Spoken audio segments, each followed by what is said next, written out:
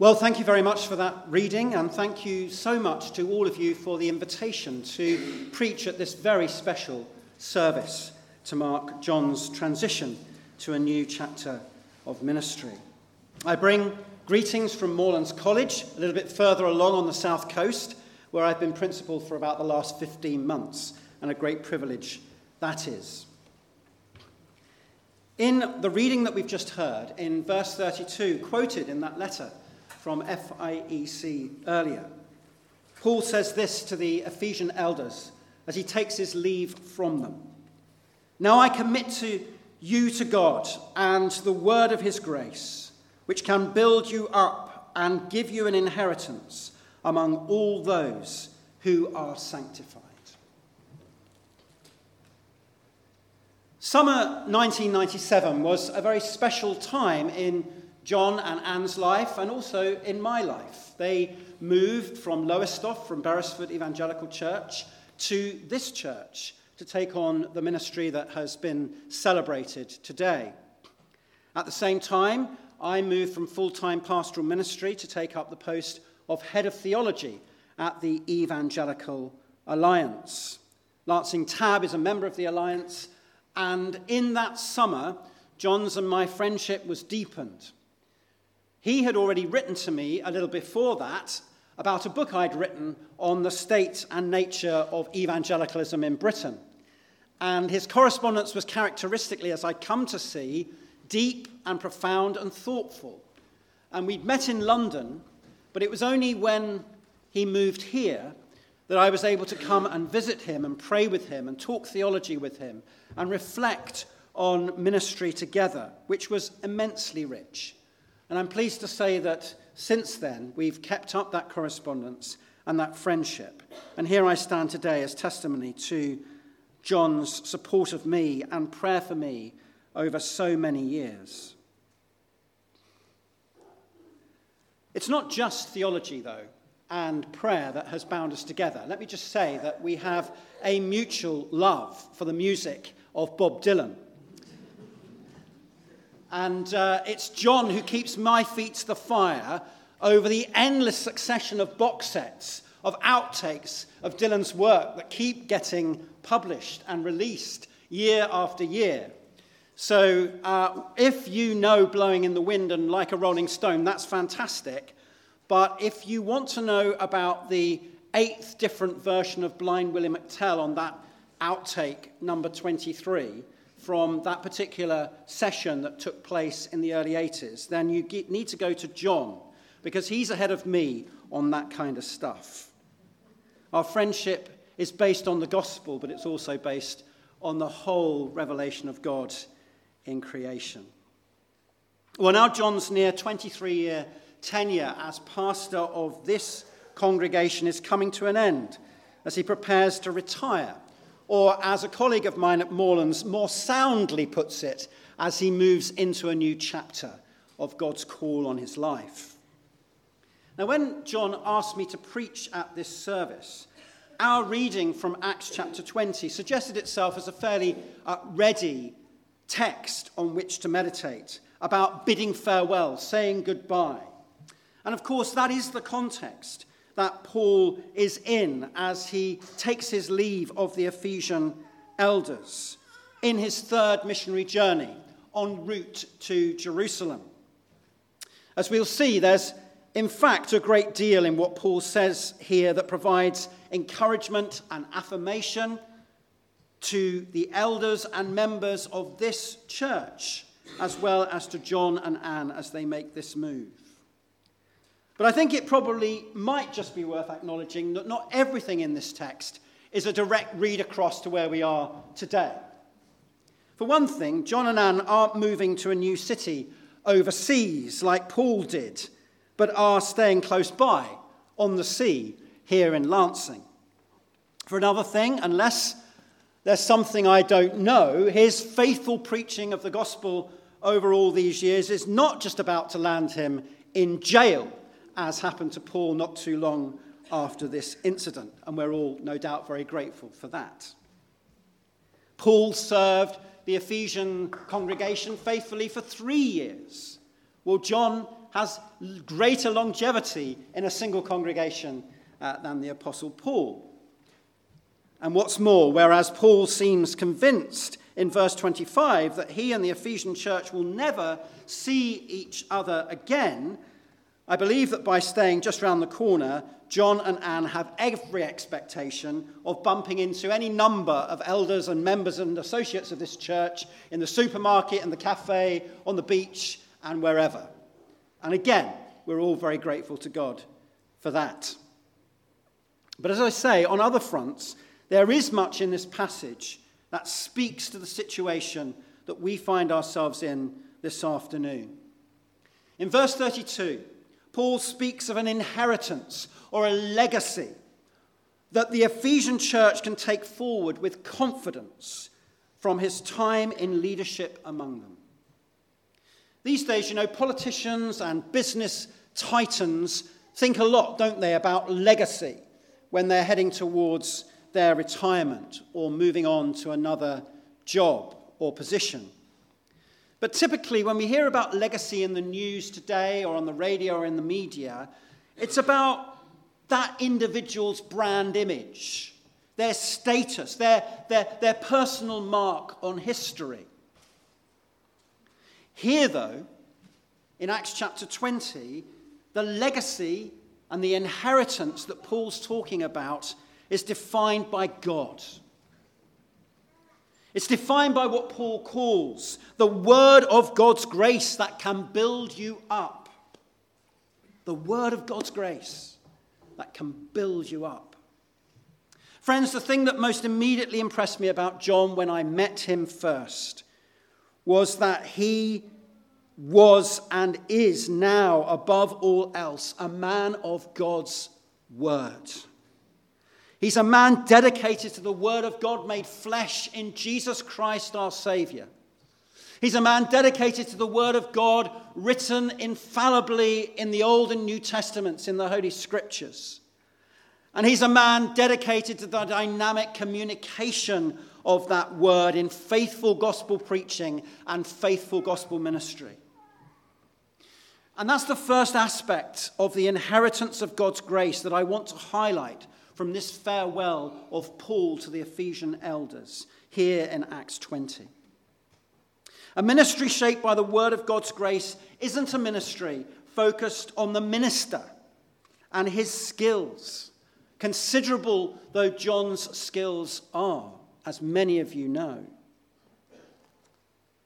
No, precisely because it comes from grace.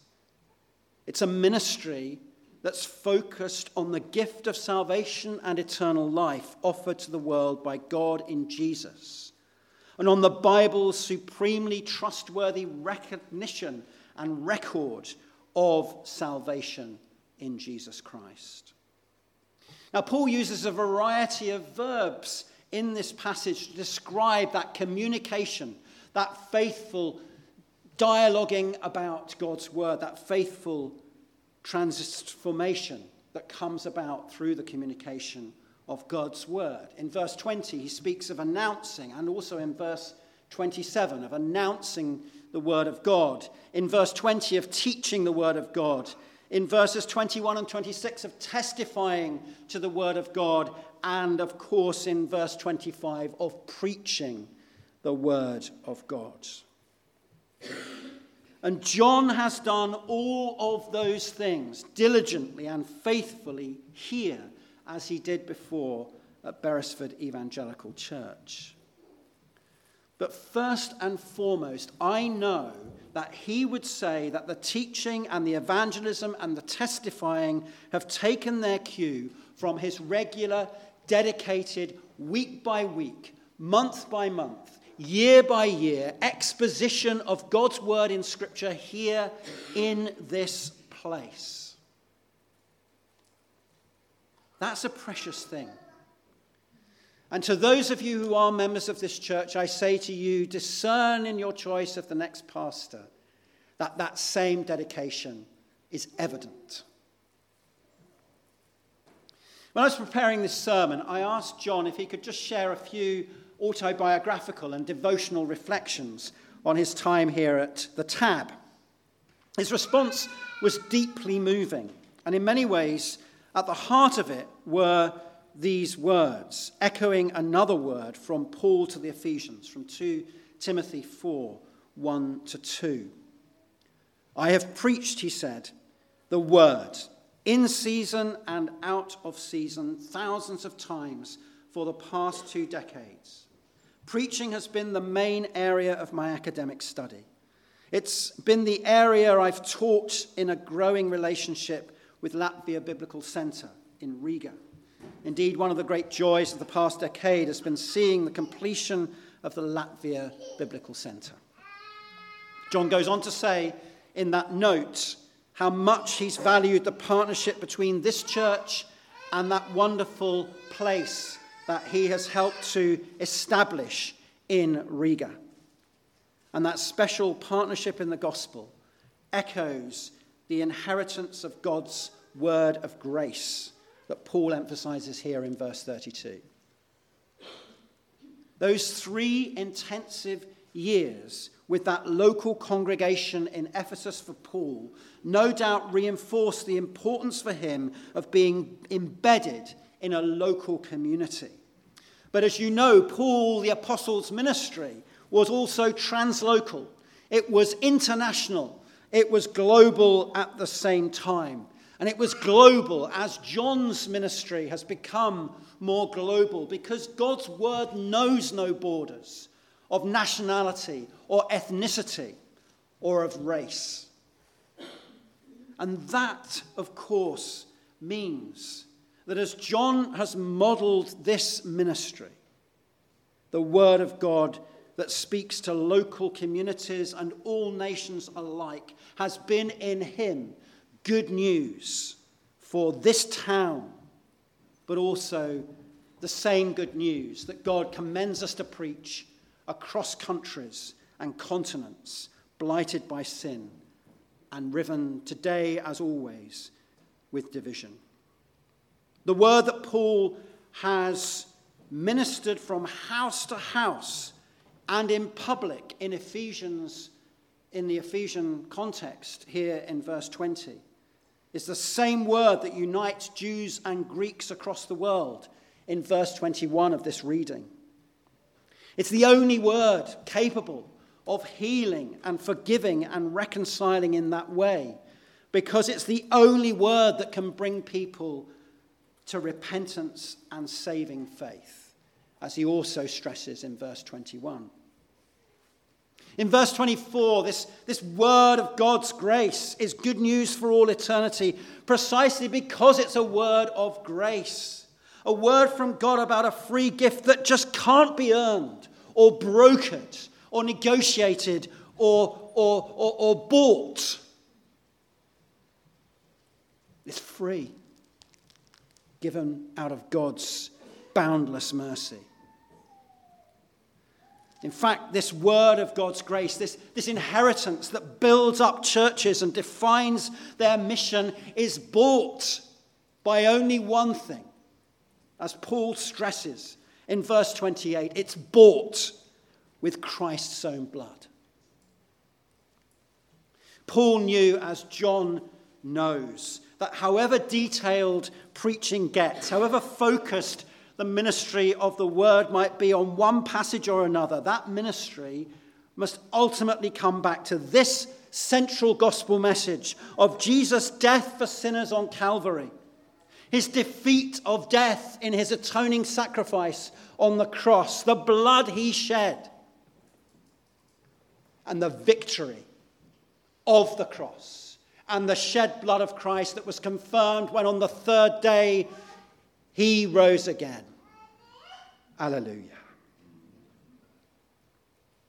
Elsewhere, in Galatians 6:14, Paul writes of boasting about nothing but the cross of the Lord Jesus Christ, through whom I was crucified to the world, and the world to me. That, I know, is a key focus of the inheritance of God's word of grace that God would want to leave with you. Whatever leadership looks like here next at the tab, may that leadership always be centered on the cross of Christ, the blood of Christ shed on that cross, the blood of Christ that cleanses us from all unrighteousness. Folks, get that focus right. Secure that foundation. And as John has showed in his ministry here, it becomes possible to do what Paul goes on to commend in verse 27, namely to proclaim the whole will, or as the English Standard Version puts it, the whole counsel of God. In the book that John wrote in 1998, the book that became a key topic for our discussion because it resonated so much with what I'd written in my book that he wrote to me about first, Fly on the Fence. In this really excellent book, meditating on where things stood for evangelicals at that point, John has a whole chapter on the importance for preachers and teachers of the word in engaging with current affairs, with art, with literature, and with music. And although I don't think he says it in the book, he meant, I'm sure, particularly the music of Bob Dylan. By doing that, by engaging in what John Stott calls double listening to the word of God in Scripture, the primary revelation of God in Scripture, but also listening to God's voice in the world, our preaching becomes more passionate, it becomes more relevant, it becomes more vibrant and more vivid. John's modeled that so well. And his passion in relating the word to the world has been a key element in our friendship. I hope as he embraces a more leisured rhythm of life, not too leisured, but more leisured, that there'll be more time to do that double listening and reflecting on the word of God in Scripture as it relates to the whole counsel of God, or what the Reformed theologians call God's common grace in creation. So John bequeaths an inheritance here at the tab that's defined first and foremost by the word of God's grace, so faithfully ministered in preaching, teaching, evangelism, and witness. But closely related to that ministry of the word are two other ministries that Paul also mentions here in this text, and which are kind of subsets of that inheritance of God's word of grace that he majors on in verse 32. The first is what he calls in verses 28 to 31 pastoral care, or shepherding of the flock. And the other is social action, or what he calls in verse 35, helping the weak. So if the inheritance of ministry that Paul highlights here primarily is a ministry of the word, it's also a ministry of shepherding or caring for the church of God. The close connection of this to the ministry of the word, to sound teaching and preaching, is really underscored in this text by the fact that Paul is primarily concerned that the Ephesians might be led astray by false teaching. He makes a connection between sound preaching and good pastoral care. It's not that the two are distinct. It may be the reason in also writing to the Ephesians in Ephesians 4, where he says some are called to be pastors and teachers. And there's a reading which would see those two ministries as two sides of the same coin. And they certainly have been, as you've been hearing, in the ministry of John. Friends, you know John to be a winsome and kind pastor. Like Paul in verses 19 and 30, he serves God and the people in his care with great humility. And even, no doubt, as Paul experienced, with tears. In fact, in that same note that he sent to me, he wrote this. Having already heard that he said that 99% of ministry is turning up, he goes on to say, for 22 years, I have turned up, been available, had an open door and a listening ear. I've shared many tears as well as smiles. And I can personally testify, to John's empathy and pastoral wisdom. Every 3 or 4 months, we've established a pattern since I came to Moorlands of my coming here, walking along the beach, talking in John's study, yes, about theology, praying a lot. The occasional reference to Bob Dylan and other musical artists gets in there as well. And I can't tell you how rich and how beneficial that is, and how rich and beneficial those pastoral dialogues have been over the last almost quarter century with my trusted friend John. But notice here that when Paul speaks about the importance of wedding pastoral care to sound preaching of the gospel, he speaks in the plural, not in the singular. He speaks of elders, plural, of overseers, plural, and of shepherds tending and guarding the flock, plural. Along with his personal gifting as a preacher and pastor, John is gifted in working collaboratively. He's gifted in working with a team, not just with the elders, but with the members as they gather together and make decisions together here. Now, in my own Anglican tradition, we often associate the word, not me so much, but we often associate the word overseer with that word bishop, with a single person with jurisdiction over a whole territory called a diocese. We're not going to get into all the debates about the ordering of the church, particularly because this is an FIEC church, an independent evangelical church. But what I will tell you as an Anglican is that it's absolutely indisputable here and elsewhere in the New Testament that the ministry of oversight and of eldership and of pastoral care all overlap to a considerable degree, and all of them are to be exercised corporately rather than just individually. John has not been a Lone Ranger leader. He's not been some kind of hero CEO type pastor, disappearing across the horizons while the followers are left wondering where he's heading. And as he moves on, it'll be crucial for you to choose somebody under God's grace who can pull the congregation together as John has pulled you together in corporate leadership.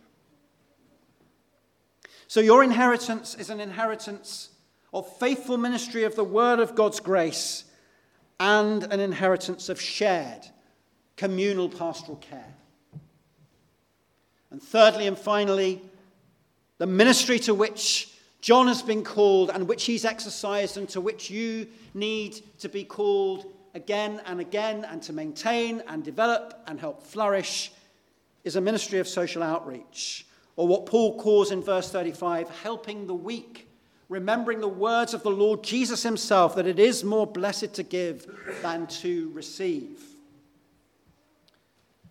As he began his pastorate here in the late 90s, John wrote again in Fly on the Fence about how he'd also just begun to get that work in Latvia off the ground just a few years before your move here, wasn't it, 93?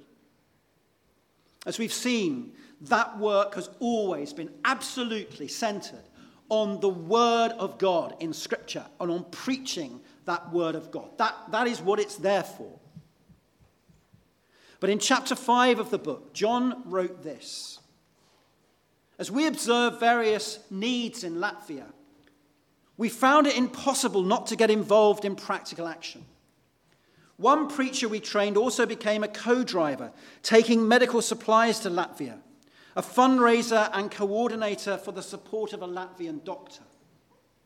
I didn't seek or receive a call to do any of this.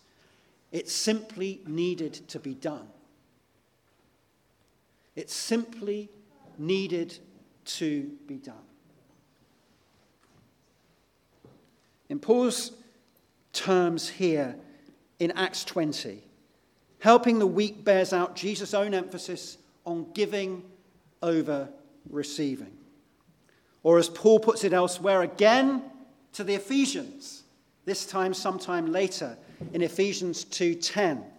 We are God's handiwork, created in Christ Jesus to do good works, which God prepared in advance for us to do. That's the salvation by grace through faith. But it issues in works of mercy. In John's notes to me, one of the things that stood out among so many moving reflections was his thanks to God for having played a lead role in kick-starting the local food bank here, one of many now being run, of course, by churches across the UK. Do read more about that on the Lancing Tag website. It's very, very profound. And as with pastoral care, that aspect of Christian ministry, that practical aspect of service, isn't an end in itself, but it flows from faithful commitment to preach and share and live out God's life-transforming word. But in that context, it belongs with the inheritance of grace that you will need to continue in this place and will continue to need to bear out, that the community around you might be blessed and come to know Jesus as Saviour. So, this is your inheritance, those of you who are committed to this congregation. This is the inheritance indeed of all who follow Jesus Christ. It's been borne out, exemplified, embodied in John's ministry these past 22 years.